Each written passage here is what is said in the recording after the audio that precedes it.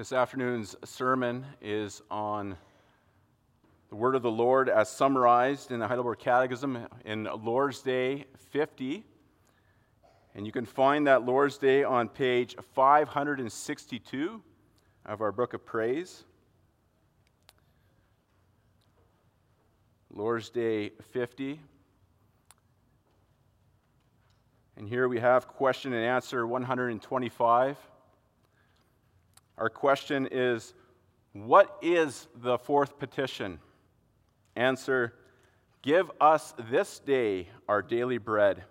That is, provide us with all our bodily needs, so that we may acknowledge that you are the only fountain of all good, and that our care and labor, and also your gifts, cannot do us any good without your blessing. Grant, therefore, that we may withdraw our trust from all creatures and place it only in you.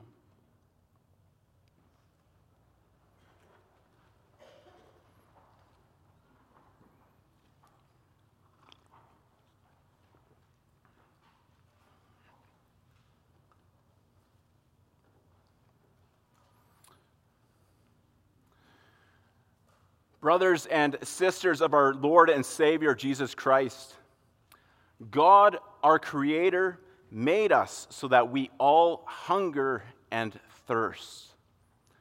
All of us need to eat and drink. On a daily basis, we can find ourselves in the kitchen preparing some kind of food to eat in order to satisfy our hunger. Of course, this food and drink arrives in our kitchens from somewhere. Some may come from our personal gardens, but still much comes from the grocery stores. And I'm sure we have all noticed that prices are on the rise. When we arrive home from the store, we may even catch ourselves looking at the receipt, shaking our heads and asking, how? How did it add up to that much? The rise in prices may bring added stress and anxiety into our lives. How will we keep up with the rise in costs? Everything seems to be going up. Our Lord Jesus tells us not to be anxious, but rather to seek first the kingdom of God and his righteousness. For our Heavenly Father knows we need food and drink, and he will give good things to those who ask him. And that's what I will preach to you this afternoon under this theme and points. Our theme, the Lord Jesus teaches us that our Heavenly Father is the only fountain of all good. Our points, our first point, ask, for our Father is good. Second, receive, for our Father is good. And thirdly, trust, for our Father is good. Our first point then, ask, for our Father is good. Brothers and sisters, and that includes you as well, boys and girls, at a very young age, we are often taught the Lord's Prayer. And I'm sure many of the children sitting here this afternoon know the prayer well, and we're excited to hear it being read. And one of the requests we read that Jesus taught us to pray is, give us this day our daily bread. Matthew 6, verse 11. This is known as the fourth petition. And this is the question that we have before us in Lord's Day 50 of the Catechism. What is the fourth petition? What are we requesting from our Heavenly Father when we ask, give us this day our daily bread? And although bread is largely seen as a staple food across all cultures, there are some food trends, such as going keto, which avoid bread altogether. So the broad definition of what is meant by bread in our Lord's Day is helpful to us. We confess that our daily bread includes all our bodily needs We are asking our Heavenly Father for everything essential for our existence, everything necessary for us to function. That means that our prayer not only includes what we notice on our tables, but it has a far greater scope. It includes the air that we breathe. It includes clothing, shelter, the fuel we put in our vehicles, and other necessities of life.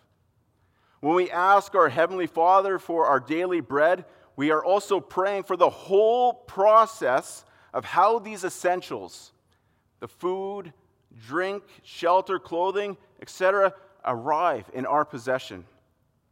We are praying for the availability of housing. We are praying that our Father provides the weather necessary for the crops to grow. We are praying for a successful harvest for the farmers. We are praying for the health and growth of cows, chickens, and pigs. We are praying for the mills and plants that package goods and the delivery and placing of those products into the stores. When we ask for our daily bread, we are acknowledging that this whole economic structure and all its complex mechanisms operate under the care of our Heavenly Father's providential care. Yes, He created all things, and He did not abandon this world, but governs and directs all things. Nothing under His sovereign reign comes by chance, but all good things flow from Him alone. Brothers and sisters, when Jesus teaches us to pray, "Give us this day our daily bread," He is teaching us to go to our Heavenly Father in humility and to ask Him for our daily needs. We are confessing our dependence upon our Father. He created us with hunger and thirst, and we turn to Him and ask that He satisfies those needs. He is the Creator, and we are created beings, completely dependent upon Him. In the Belgic Confession, Article 1, we believe with our heart and confess with our mouth that God is good and the overflowing fountain of all good. And we notice similar language here. You, that is our Father, are the only fountain of all good. And as we approach our Father in prayer, then we are acknowledging His goodness. His goodness is His undeserved kindness to all creation. And we can think of the fact that both the righteous and the wicked receive their food from God. Both are created with bodies that hunger and thirst, and He satisfies them. He satisfies both the righteous and the wicked. Both also receive rain from heaven and fruitful seasons. Acts 14, verse 17. This is Him being gracious and displaying His goodness towards all mankind. Yet, this does not mean that He is being merciful to all. God's mercy is His undeserved saving grace. God's mercy is only for His children. Just because God is good towards the wicked, towards unbelievers, does not mean that He is merciful towards the wicked, for He is also just. And His justice demands punishment for sins, a punishment that was satisfied by Christ's death on the cross. This satisfaction by Christ is not for the unbeliever who refuses to acknowledge that rain and food testify to God's goodness. The unbeliever remains under God's wrath. As His children, unlike the wicked, we must acknowledge God's goodness. And Christ teaches us to acknowledge our Heavenly Father and to ask Him for His provision with boldness. We see this in the way it's phrased, the petition is phrased. Give us this day. Give us this day. This is a fairly assertive way to ask for the essentials. Give us this day. Perhaps you have heard the rhyme, give me, never gets. Don't you know your manners yet? Yet the Lord Jesus teaches us to pray, give us. We are able to ask with boldness. Why? Because of God's promises. He knows our needs, Matthew 6, verse 32, and the Holy Spirit says that God, according to His riches and glory in Christ Jesus, will supply our every need. Philippians 4, verse 19. Also, give us has a communal aspect to it. When we pray, we're not only praying for ourselves, but we are praying for all who are members of the covenant of grace. We're asking our Heavenly Father to remember His covenant promises for all His children, near and far. It is good then that kids, as well as adults, are taught to pray this petition. A reminder for those who are parents to teach your children the Lord's Prayer. They also experience our Heavenly Father's goodness and love and receive the gifts that He provides. Our Lord Jesus says, ask, and it will be given to you. Matthew 7, verse 7. And this will bring us to our second point. Our second point, receive, for our Father is good.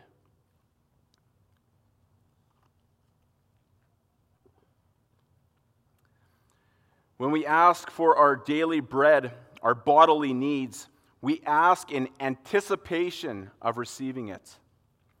Brothers and sisters, when it comes to the essentials of life, we can expect Him to give us what is needed, for He is good. Jesus says, if you then, who are evil, know how to give good gifts to your children, how much more will your Father who is in heaven give good things to those who ask Him? Matthew 7, verse 11. We can expect to receive from Him all good things necessary for our bodies. What our confession does not mention is the amount received. And this is important because it means that regardless of whether God provides us with plenty or little, we must acknowledge Him as the only fountain of all good. And this is not easy for us as sinners. When we work hard, we expect results that are based on our own efforts. And when there are little to no results, we battle the temptation of becoming resentful, discontent, bitter, and anxious because we put so much worth into our own care and labor. And this can happen to business owners who are trying to start up a company, athletes who are training for a competition, or mission workers. On the other hand, when our Father does provide us with plenty of gifts, we battle the urge of pride and complacency in prayer. And these are sins that we must be aware of. God warns us through His messenger James that we are not to be deceived. For every good gift and every perfect gift is from above, coming from the Father of lights. James 1, verse 17. Brothers and sisters, we must acknowledge that whether we receive little or much, it all comes from our Father's hand. He does not owe us anything. It is only by His unmerited favor that we receive His gifts. These gifts cannot do us any good without His blessing. Whether we receive good things from our own labor or from our neighbor, these are only but the means by which we receive them. The source of all good things is our Heavenly Father and His blessing. That is why we confess that He is the only fountain of all good. And Jesus teaches us this in Matthew chapter 4, verse 4. After fasting for 40 days and nights in the wilderness, Jesus was hungry. And Satan came to tempt him by saying, "If you are the Son of God, command these stones to become loaves of bread." And Jesus answered Satan, while quoting the Old Testament, "Man shall not live by bread alone, but by every word that comes from the mouth of God." Jesus humbled himself into his Father's care. He understood that the Father directs all things with his mouth. His mouth from which his words brought all things into existence for the benefit of his people.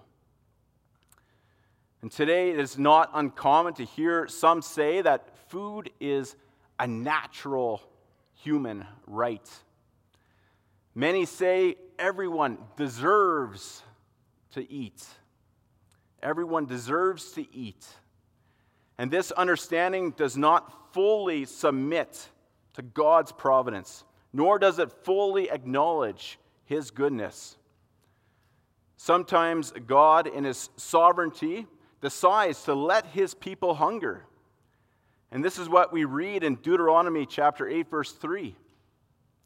God brought His people out of Egypt into the wilderness, and He let His people hunger.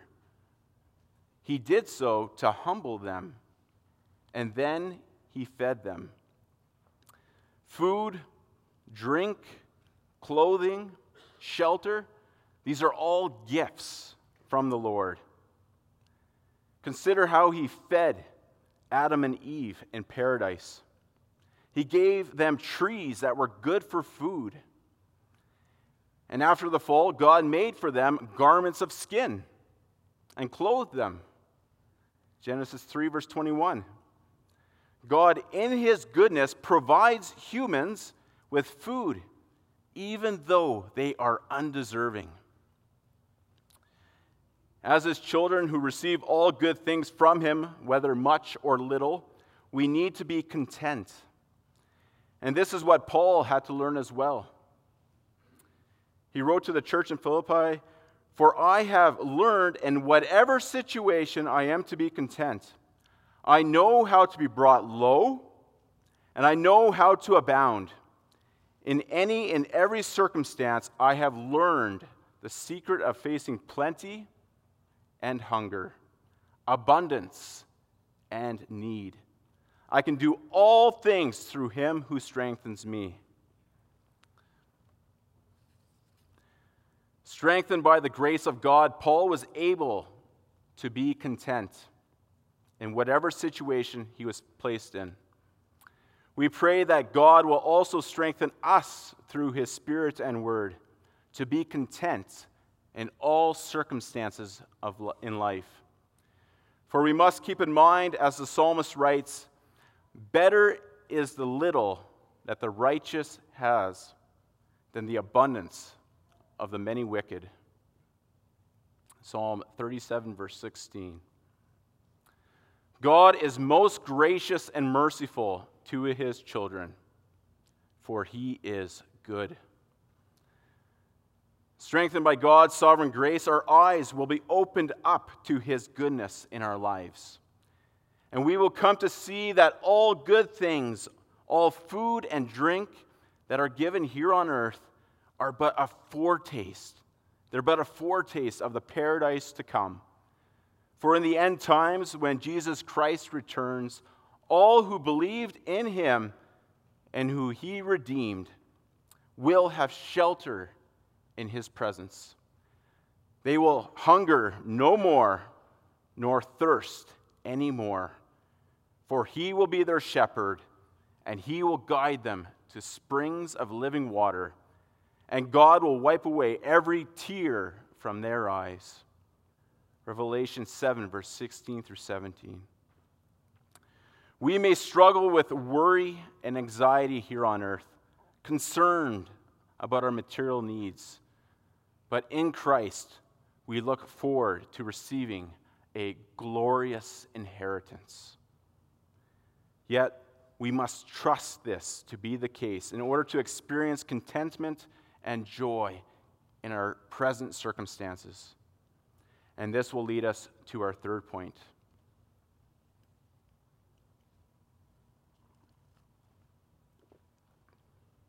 Our third point, trust, for our God is good, for our Father is good.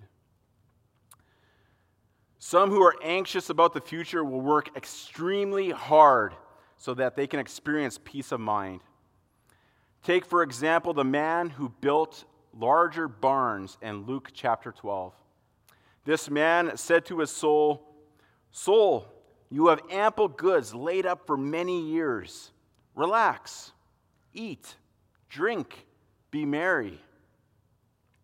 But God said to him, "Fool, this night your soul is required of you, and the things you have prepared, whose will they be?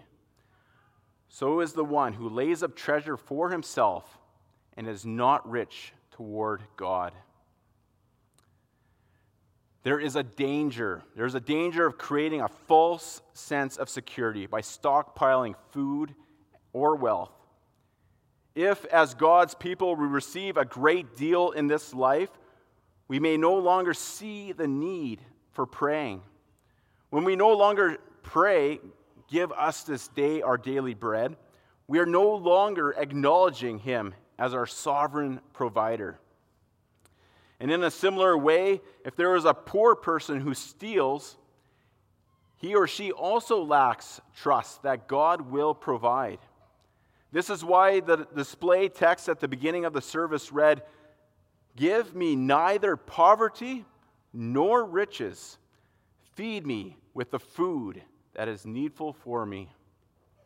Proverbs 30, verse 8. Whether we are rich or poor, trusting in and acknowledging our Heavenly Father may be a struggle. When we no longer acknowledge him, our faith is no longer solely in God, our Creator alone. Instead, we as creatures are trusting in the material blessings, the goods, the created objects, the gifts that we have received. They become our comforter. They become our security and our source of peace. And the opposite is also true. When we have not received much, we may lack faith that God will provide. In our reading from Matthew chapter 6, verse 25 onwards, we notice Jesus teaching the crowd that since their heavenly Father feeds the birds and clothes the grasses of the fields, how much more so will he feed and clothe them, since they are more valuable to him? And then Jesus admonishes them with these words, "Therefore do not be anxious, saying, 'What shall we eat?' or 'What shall we drink?' or 'What shall we wear?' Why? Because our Heavenly Father knows that we need them all." We are not to be anxious about such things because our Father, who is good, knows we need the essentials of life. Jesus reminds us that our Father provides for the birds and the lilies. He has created them, and he cares for them. And how much more will he care for his children, those who are created in his image? We are more precious to him than any other creature. We, his covenant children, are bought and paid for with the blood of his only begotten Son, Jesus Christ. We can trust then that God will give what is needed. Jesus Christ says in John chapter 15, verse 7, "If you abide in me and my words abide in you, ask whatever you wish, and it will be done for you. By this my Father is glorified, that you bear much fruit and so prove to be my disciples." This is what Jesus promises those who receive his words, that if they acknowledge his Father by asking him for whatever is needed, they will receive what is needed. And how can Jesus make such a promise? When we pray to our Heavenly Father, Jesus is our mediator, our advocate. Whatever we pray, he intercedes before the Father on our behalf. And since his will and the Father's are one, which led him to a life of perfect obedience and his sacrifice on the cross, we can be sure that we will obtain all we ask of the Father. John 15, verse 16. And this is why we pray in the name of Jesus, for he will never leave us nor forsake us. Hebrews 13, verse 5. For the sake of Jesus Christ, when we ask the Father, "Give us this day our daily bread," he will provide all that is needed. He will not give us a stone if we ask for bread, and he will not give us a serpent if we ask for fish. For if sinful earthly fathers, are willing to provide good gifts to their children when they ask, how much more so will our holy and good Father in heaven give good things to us when we ask him? We confess then that our Father in heaven is the only fountain of all good, and we must remove all our trust from all creatures, all material objects such as money and possessions, and place it in him alone. It is only by doing this that we will receive joy and peace during times of anxiety. As God's messenger, Paul wrote to the believers in Philippi, "Rejoice in the Lord always. Again, I will say, rejoice. Let your reasonableness be known to everyone. The Lord is at hand. Do not be anxious about anything, but in everything, by prayer and supplication, with thanksgiving, let your requests be made known to God. And the peace of God, which surpasses all understanding, will guard your hearts and your minds in Christ Jesus." Yes, we may worry and grow concerned when the prices of food in the stores are on the rise, or when our children outgrow their clothes and need more. But the Spirit teaches us that in Christ Jesus, our hearts and minds are guarded against anxiety when we pray. When we ask our Heavenly Father, "Give us this day our daily bread," for Jesus' sake. For he is the only fountain of all good, and his goodness overflows for his children. To him be the honor and glory forever. Amen.